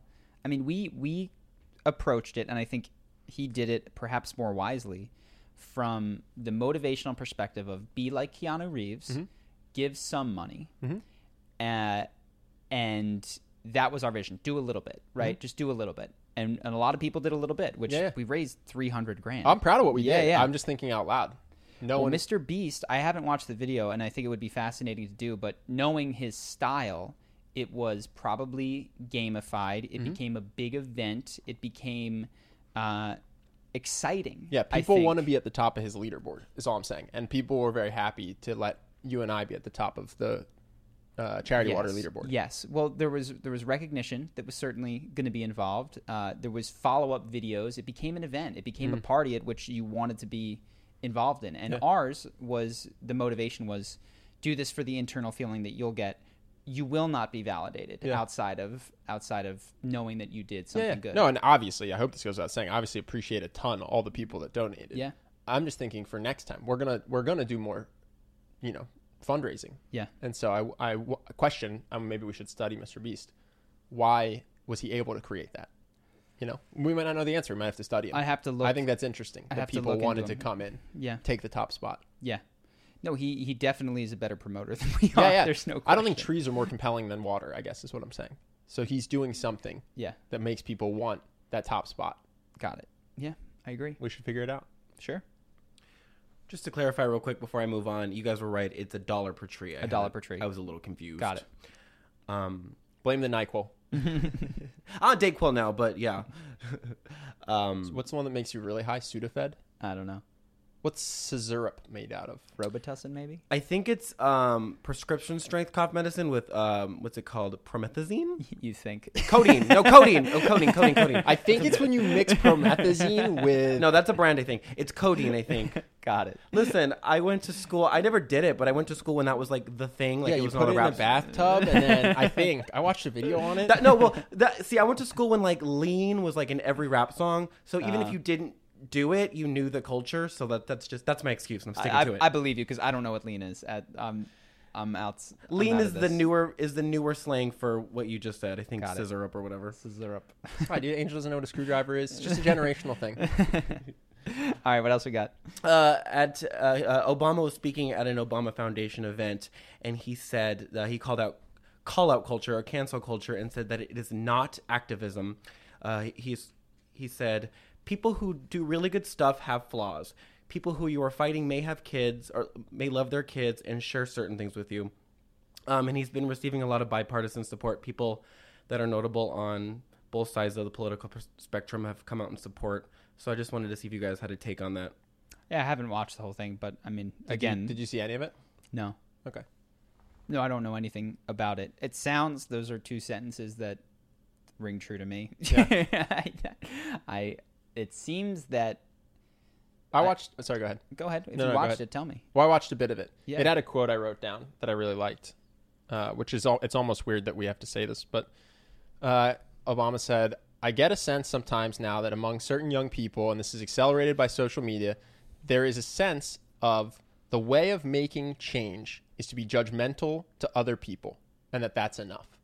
And I just think that that's interesting because that is kind of what's happened, is that you can come out and there's this sense that calling out other people is the equivalent of making good change in the world. Mm-hmm. And I agree with him. So I thought it was cool that he came out and highlighted that that's not the best way to make the world a better place. It's just to come out and judge other people and be mean to other people. Obviously, everything changes. Do you think that we've hit the end or at least an inflection point in this era? That is, I would say, lasted probably like 2 years. I do. So I think there'll always be hate videos and there'll always be a bit of cancel culture. But I do think we're hitting the point where you can even see it in the comments when we talk about our own video. And people go, listen, dude, you just have to ignore that stuff. Yeah. And if you see a video that's critical of someone, just ignore it. Because obviously it's going to be out of... Like, there's a sense of obviously this is fake. Obviously this is out of context. Got it. So you and what I would say... It seems like there will always be people on either side of an issue that believe passionately in one direction or the other. Mm-hmm. It sounds like what you're saying is that there's an increasing majority that is getting tired of or skeptical of these types of... Skeptical, I think, is the best. I think the first time someone made a takedown video, it was taken as gospel. Mm-hmm. I think the first time someone made a 10-minute thing that went, look at this mashup of what a monstrous person is, everyone went, person's a monster. Yeah. And I think now there's more of a sense of, okay, we've seen enough. Someone comes out against James Charles, and then James Charles comes out with screenshots, and then this and that. And I think there's a bit of maybe we're not getting the full story. Got it. That is becoming the default for more people as time goes on. Got it. I think. Could be wrong. Yeah, who knows?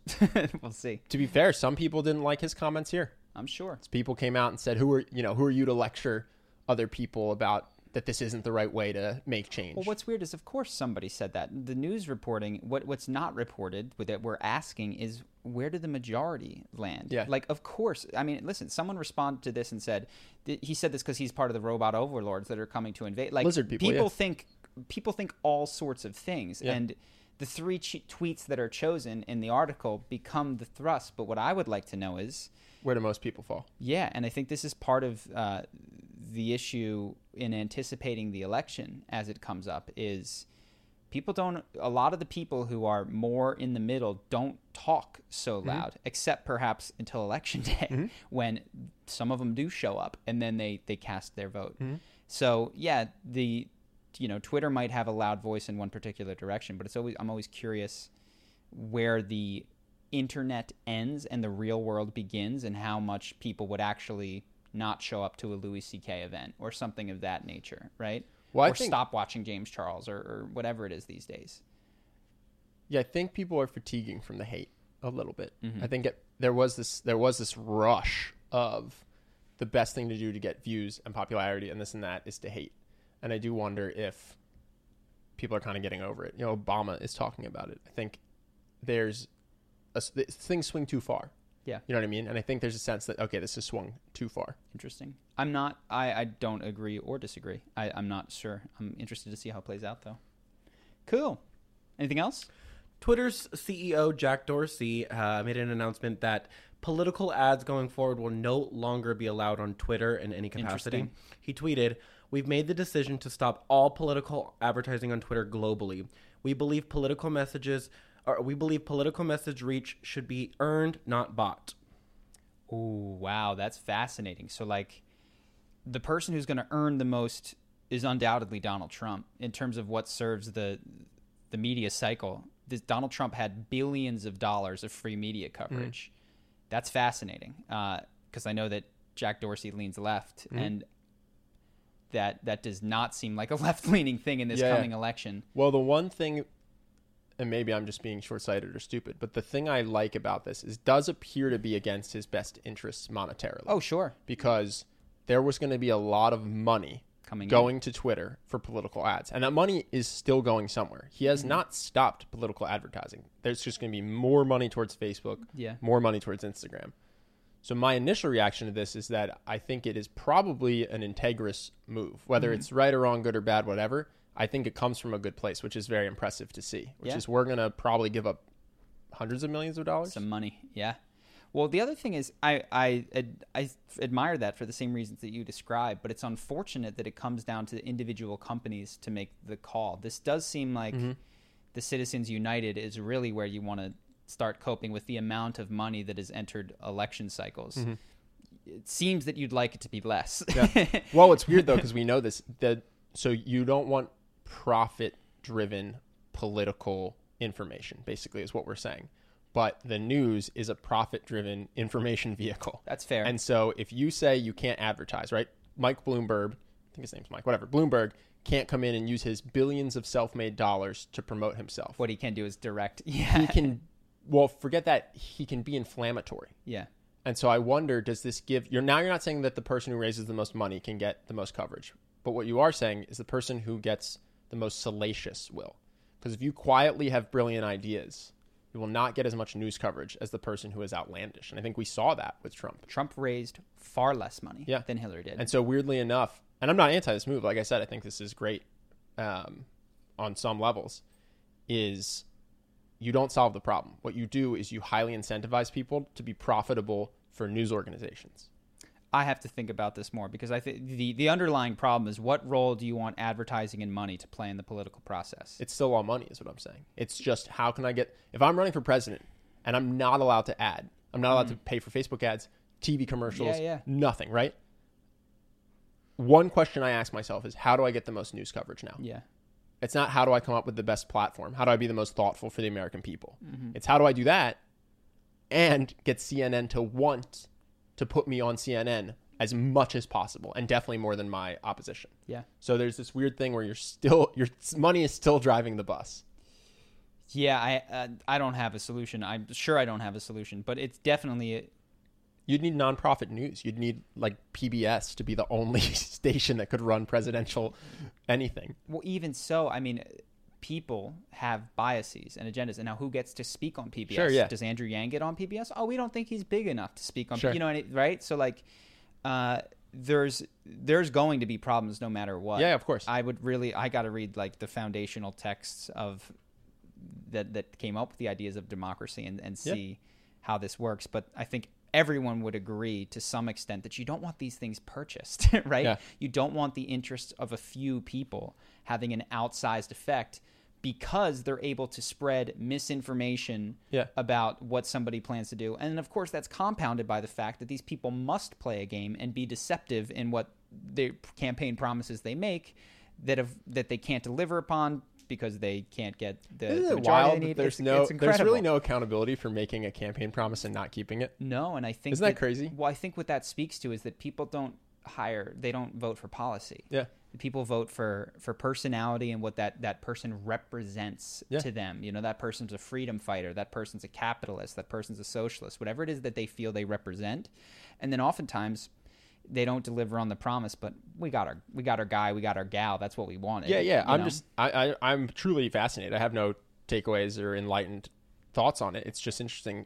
Trump could have no wall, not put in term limits, and be reelected. Mm-hmm. And that's just fascinating because the two of his biggest platforms that I remember is the wall and drain the swamp. But still might just beat out Bernie Sanders or Elizabeth Warren or whoever it is. Let's come back in a couple weeks with a more thoughtful discussion of the role of money in politics and how it ideally might be run, because I really don't know. This is a sticky, thorny issue. But you going to study it? How are you going to be smarter in a couple weeks?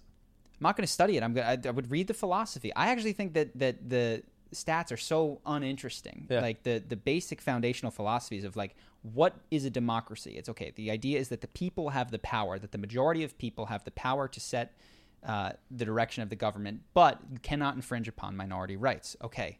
What would that look like throwing everything out? You know, does everybody just vote on their iPhone that is issued from the government and you vote for every single thing? And maybe that's the other thing is we have a republic. We don't have a democracy. And that's because it was completely unfeasible to have a democracy. We could have far more democratic that'd be approaches. Crazy. That'd be crazy. If it was like, hey, we're pretty sure that Iraq has WMDs. Should we invade? And everybody just goes on to this government-issued iPad, and you literally go, I'm going to have 1/300 millionth of a vote. I vote invade. Yeah. I vote don't invade. And that was literally what decided if we went to war or not. Yeah. That'd be crazy. Is that crazier than some guy that... Not crazy bad, mind-blowing. Yeah. And the reason you have to wonder, what would the Athenians or whatever have done had they our technology with the philosophy? Probably they would have kept their slaves and, like done the things that they did back then and not given actual power to the people. But the point is that we have antiquated systems that we may or may not need anymore. Career politicians. That'd be wild, dude. You'd actually truly feel involved to some extent. I would vote. I would vote. Oh, yeah. I don't vote right now because to vote in a republic, there's nobody that I want that I particularly... To make all the decisions, yeah. Especially with the Electoral College, the fact that I now live in California. It's like, I don't... No, no matter what happens, it's going to go Democrat. And there's really not much I can do once that person's in office to sway them. But if I were voting for policy, I would vote all the time. Yeah, same. So maybe that's the answer is again, that's why I think you should always come back to the foundations of any sort of question. Why are we a republic? Should we what does a democracy mean? Like what would that look like? How could we do that? Is that a good thing? That's why I like philosophy more than politics or even any of the other disciplines. You know what would be hard about that? You'd need the people in power to approve that system. You'd need the people in power to give up power back to the people. Yeah. That's not what we philosophers worry about, though. We come up with good ideas. I'm an idea guy. We forget the real world. Okay, what else? The NCAA's board has voted to allow college athletes to profit from their names, images, and likenesses. You have this, right? No, because this it was before it was California. The state of California created laws that allows athletes here in California. Oh, only California. In spite of the NCAA's rules. That's exactly what we said would happen. Now right? the NCAA has voted to, on their end, allow it. It's I believe globally. It's a total. I mean, nationwide. I mean, globally. Sorry. They were powerless to stop it. Exactly. And so they had two options: let every state just tell them what was going to be up while they look like the bad guy, or do this, because either way it was happening in every state. Well, what we said, I believe when we spoke about this, is every athlete's going to California. Yep. You're going, and the NCAA will no longer exist because all you fans of Virginia basketball, there's no one there, right? And so, like, the NCAA would just be demolished from a lack of it's a total. And their claim, they're like, oh, we want to be good to the student. I hate the NCAA. Oh, we want to be good to the athletes. You just greedy pushovers, you're just doing this to save face because you got beat by California. Well, it's tough, and this is the thing. The NCAA, and I think this could be true of a lot of people, is if you're a guy working in the NCAA, you're working in an industry that if you did go to the foundations of it, you go, I don't really know what role we have. Maybe we shouldn't exist. Yeah. Or maybe we should exist at a scale that is 1/100th of our current size. How many people can do that, right? That's such a tough thing to do. That's personal financial strife and all these sorts of things. So they have to think that the perpetuation of the NCAA is important. But again, if you come back to the foundation, why would we have this mandatory amateur league for these phenomenal athletes that in an open market would be paid absurd amounts of money while we pocket the profits from merchandise and everything else associated with it? And they went, what if we just did this a little bit more fairly? Well, we wouldn't exist. Well, that's the right thing to do, though. Like, that's never going to happen. Like, and I think it's tough because the NCAA, again, there's just bad people in the NCAA. No. You put any other person from any other industry in there and say, are you willing to chop your own legs off to do the right thing? They would go, no way. Like we need to persist. We have to find a way to be an important institution going forward. And so, yeah, it's tough for them, man. You don't want to be in the NCAA. Got to innovate. Got to be like my boy Boyan Slot. I wonder why people go to work there. You're a college athlete and you think it's good? Like you're a college athlete that wasn't going to go pro and you think it's a good thing? I live in an echo chamber. I only hear people that don't like the NCAA. You know people who chose where they went to work. Let me tell you, why did I take my first job? Because they accepted me. Right? Like you and your elite little Wharton friends got to decide which part of the world you wanted to conquer. That's right. Fair. They offer you a job. Yeah, is how you wind up there. And I'm sure there's some people that are fascinated that are in the college athlete, but that's not Google, right? That's a place that a lot of people... They just give you more money than your alternatives. Well, yeah, you might not have an alternative. That, you come in at the ground floor and they'll take you. So that's your tribe now. And 10 years later, you're in a vice president. You're the head of it and you love it. Yep. Because they helped you support your family. And you've seen that there's good things that they've done. The NCAA, like every organization out there, has had positive effects on people's lives.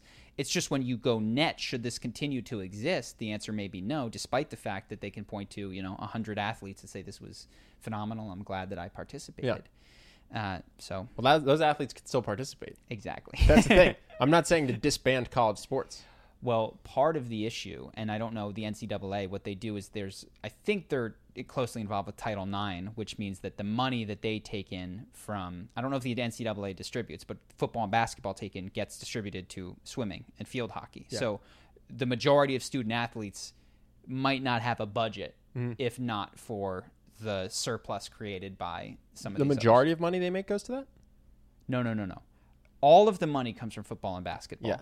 But the majority of students... Yeah, sorry. But did I say that I misspeak? No, I just don't know the answer. I thought the majority of the money that the football team made got paid to the football team. Probably, yes. But there's just... Or to the university at large. Sure. But there's just so much that the majority of student athletes are not economically feasible. Maybe if no one wants to watch you play curling, you should be a recreational curling player. Yeah. No one watched me play basketball when I was playing pickup basketball. You know what I mean? I wasn't like, hey, University of Pennsylvania, I like basketball. I'm not good at it. No one wants to watch. Will you send me some money so I can have a coach?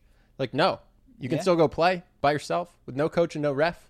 Yeah. That's what I did. Yeah. Maybe if your sport has no spectators and you don't bring in any revenue, you shouldn't have a ref unless you're going to fund it yourself. I would like to hear the opposite side of that argument. And I'm sure there's people who take the other side. If you want to call in next week, let us know. Because I can't come up with a good reason that we should fund those sorts of things.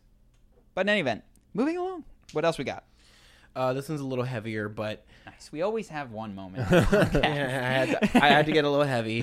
For the last few weeks, there have been unprecedented anti-government protests in Iraq that have taken over the streets of Baghdad. It's gotten pretty violent, unfortunately. Hundreds have been killed, and the police force has been responding with gunfire in addition to tear gas. Mm-hmm. I unfortunately have not had a ton of time to become super well acquainted with this story, but from my understanding, there isn't a specific issue necessarily. It's a call for a total overhaul of the country's political system. I don't know if you guys have any takes on that.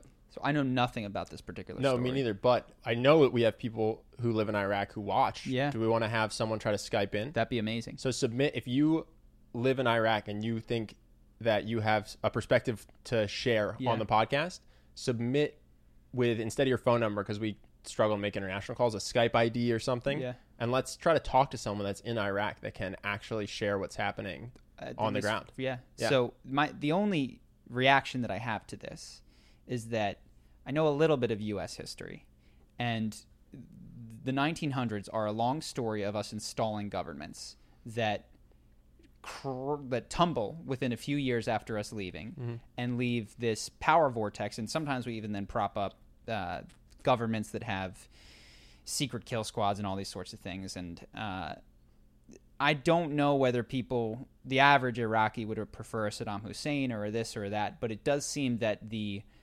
idea of spreading democracy by taking out a dictator and installing a government, does not work. Well, weirdly enough, you're comparing what's currently happening with the violent riots compared to Saddam Hussein, who we took out.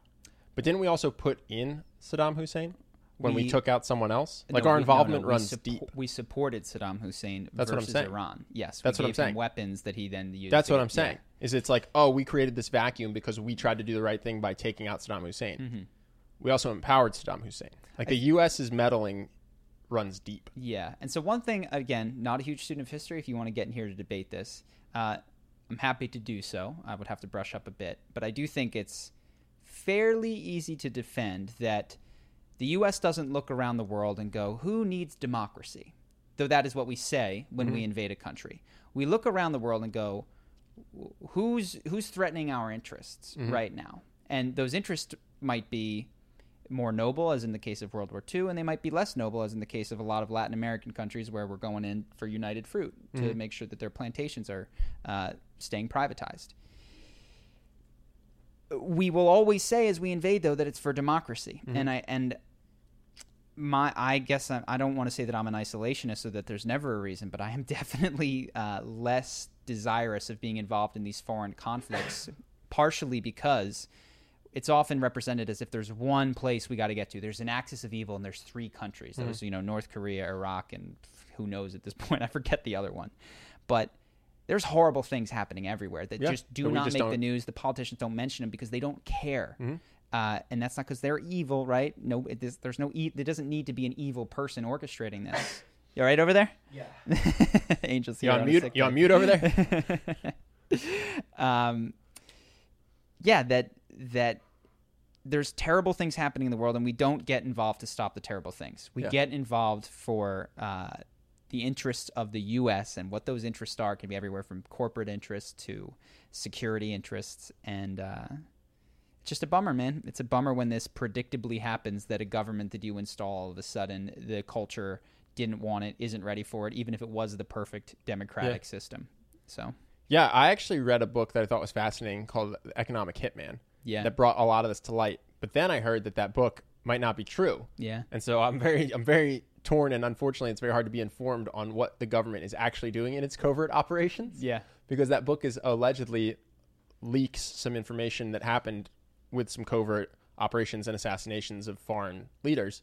And then obviously the government comes out and goes, this isn't real. Yeah. And you're like, well, how am I, an American citizen, supposed to know what the CIA is actually doing and who they're actually assassinating? Well, that's why I try to, and this is an intellectual vulnerability, but I try to start from things that most people agree upon. And most people agree that we did go into Iran, and the CIA did have, I forget what it's called, this particular operation where they fomented a rebellion, took out the democratically elected leader who was going to privatize British petroleum, installed the Shah of Iran, who was a vicious despot, who had kill squads and all these sorts of things, who was chased out of his country in 1973.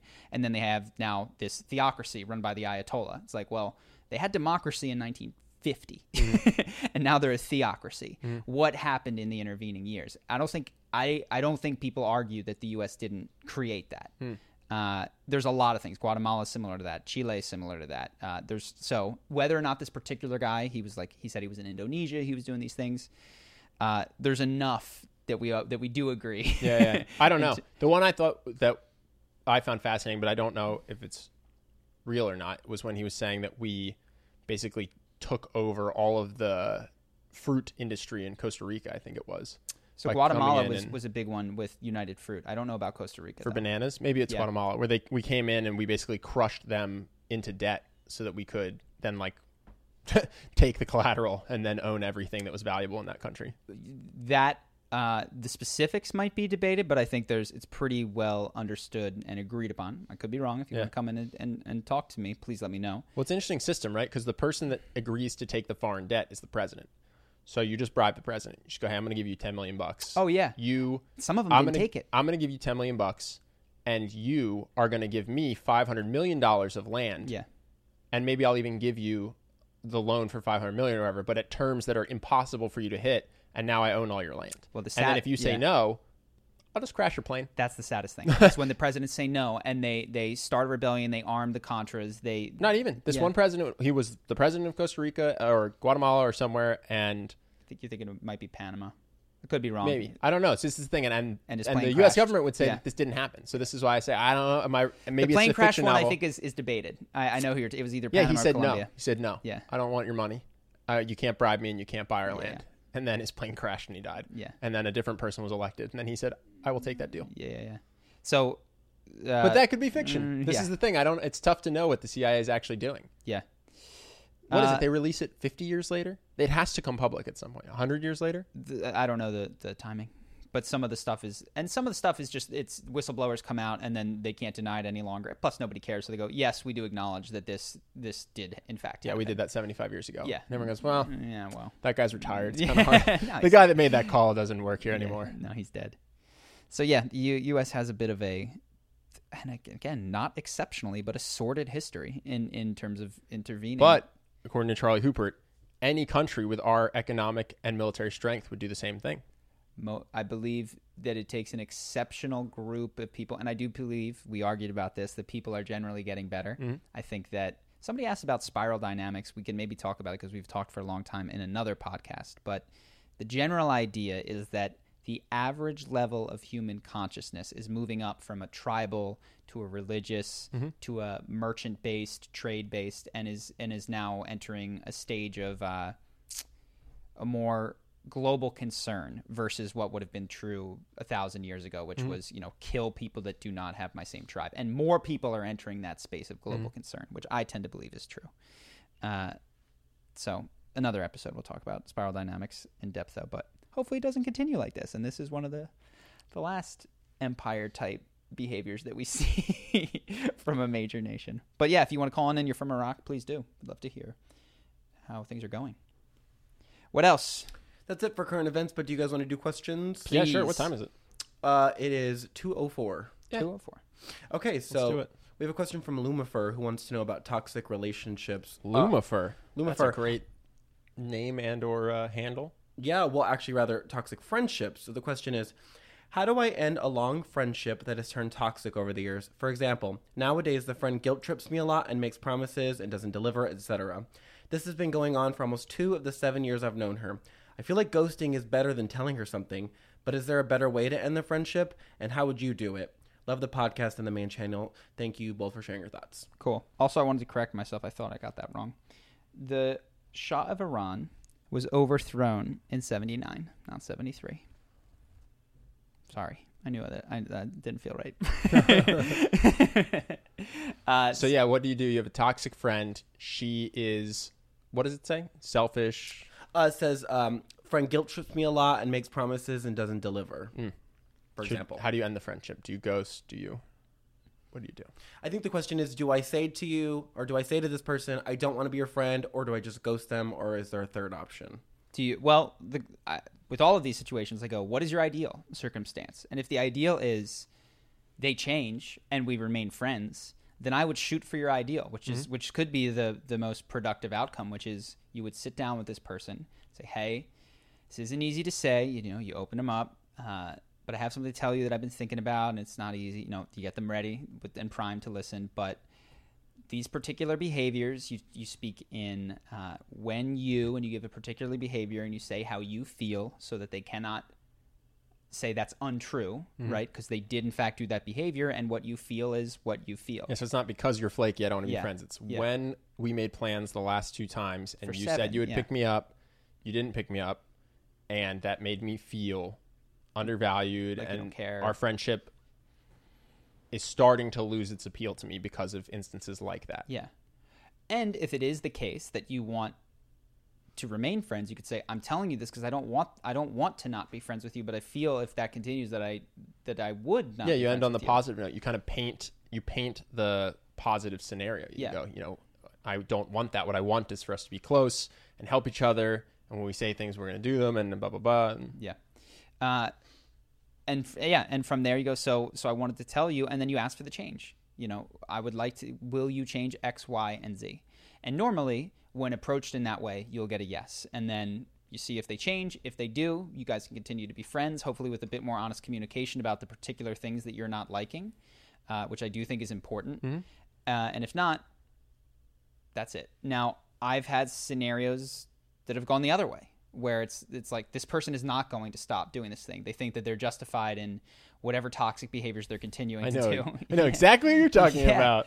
And in those cases, I had a similar conversation where I said, when this person, for instance, was a friend in a different country, and I wasn't calling him as often as he wanted me to.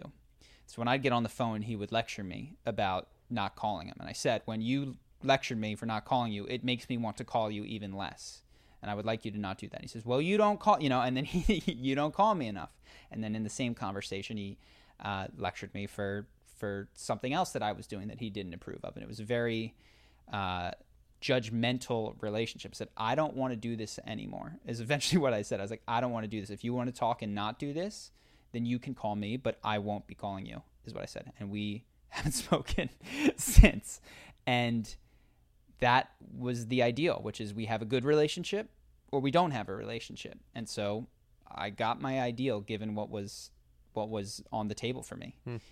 So I think that I would recommend a similar thing, and it can go either way. Cool. We've got one more question, and this is one that I really identify with. It comes from Daniel. How do you suggest coping with analysis paralysis? For me personally, whenever I have to make a major life decision and there's no clear path, I fret over making a decision that I'll regret.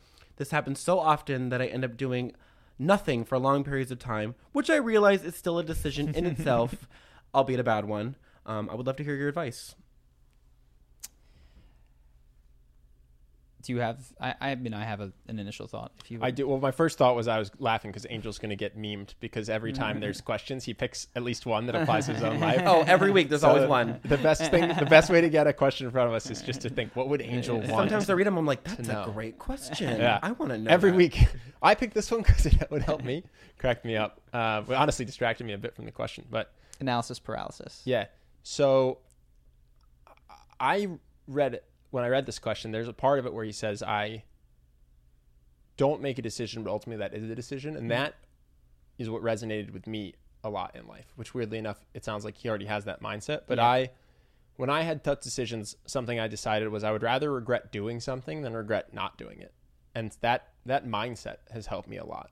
Mm-hmm. So I think it sounds like this person is starting to get there where they're starting to regret not making decisions. But yeah, that absence of action it's not a recipe for happiness. Mm-hmm. So I think realizing that and then having that go from your front brain to your belief system, that's been really helpful for me. Mm-hmm. Well, we did a video that is related, not directly on procrastination, which I would recommend checking out.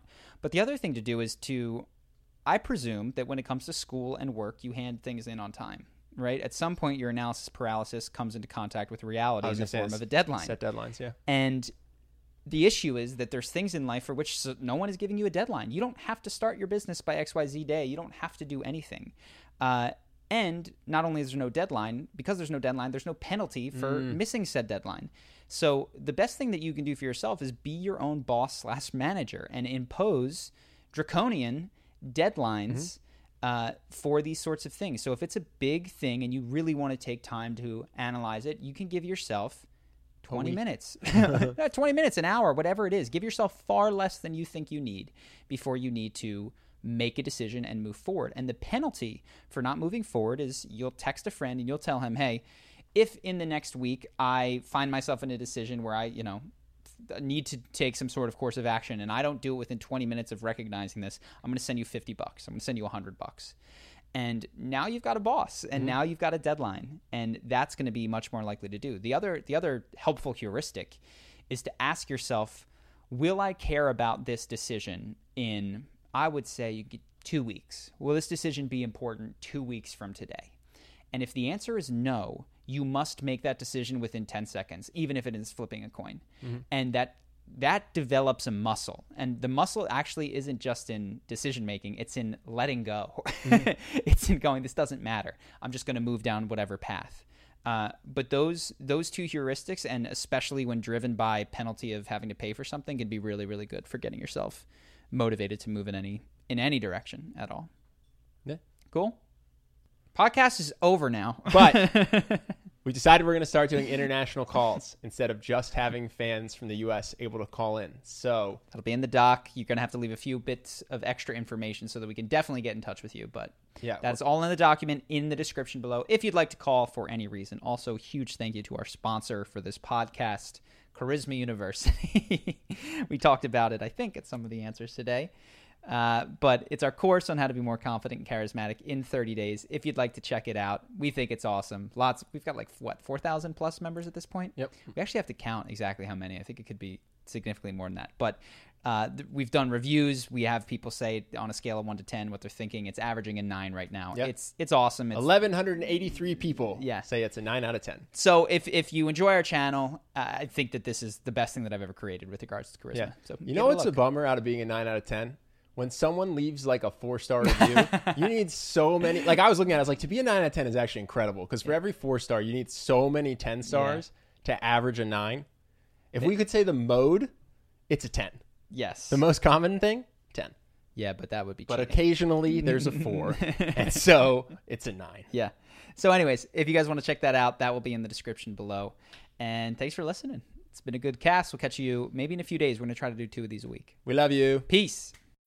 When you need mealtime inspiration, it's worth shopping Kroger, where you'll find over 30,000 mouth-watering choices that excite your inner foodie. And no matter what tasty choice you make, you'll enjoy our everyday low prices, plus extra ways to save, like digital coupons worth over $600 each week. You can also save up to $1 off per gallon at the pump with fuel points. More savings and more inspiring flavors make shopping Kroger worth it every time. Kroger, fresh for everyone. Fuel restrictions apply.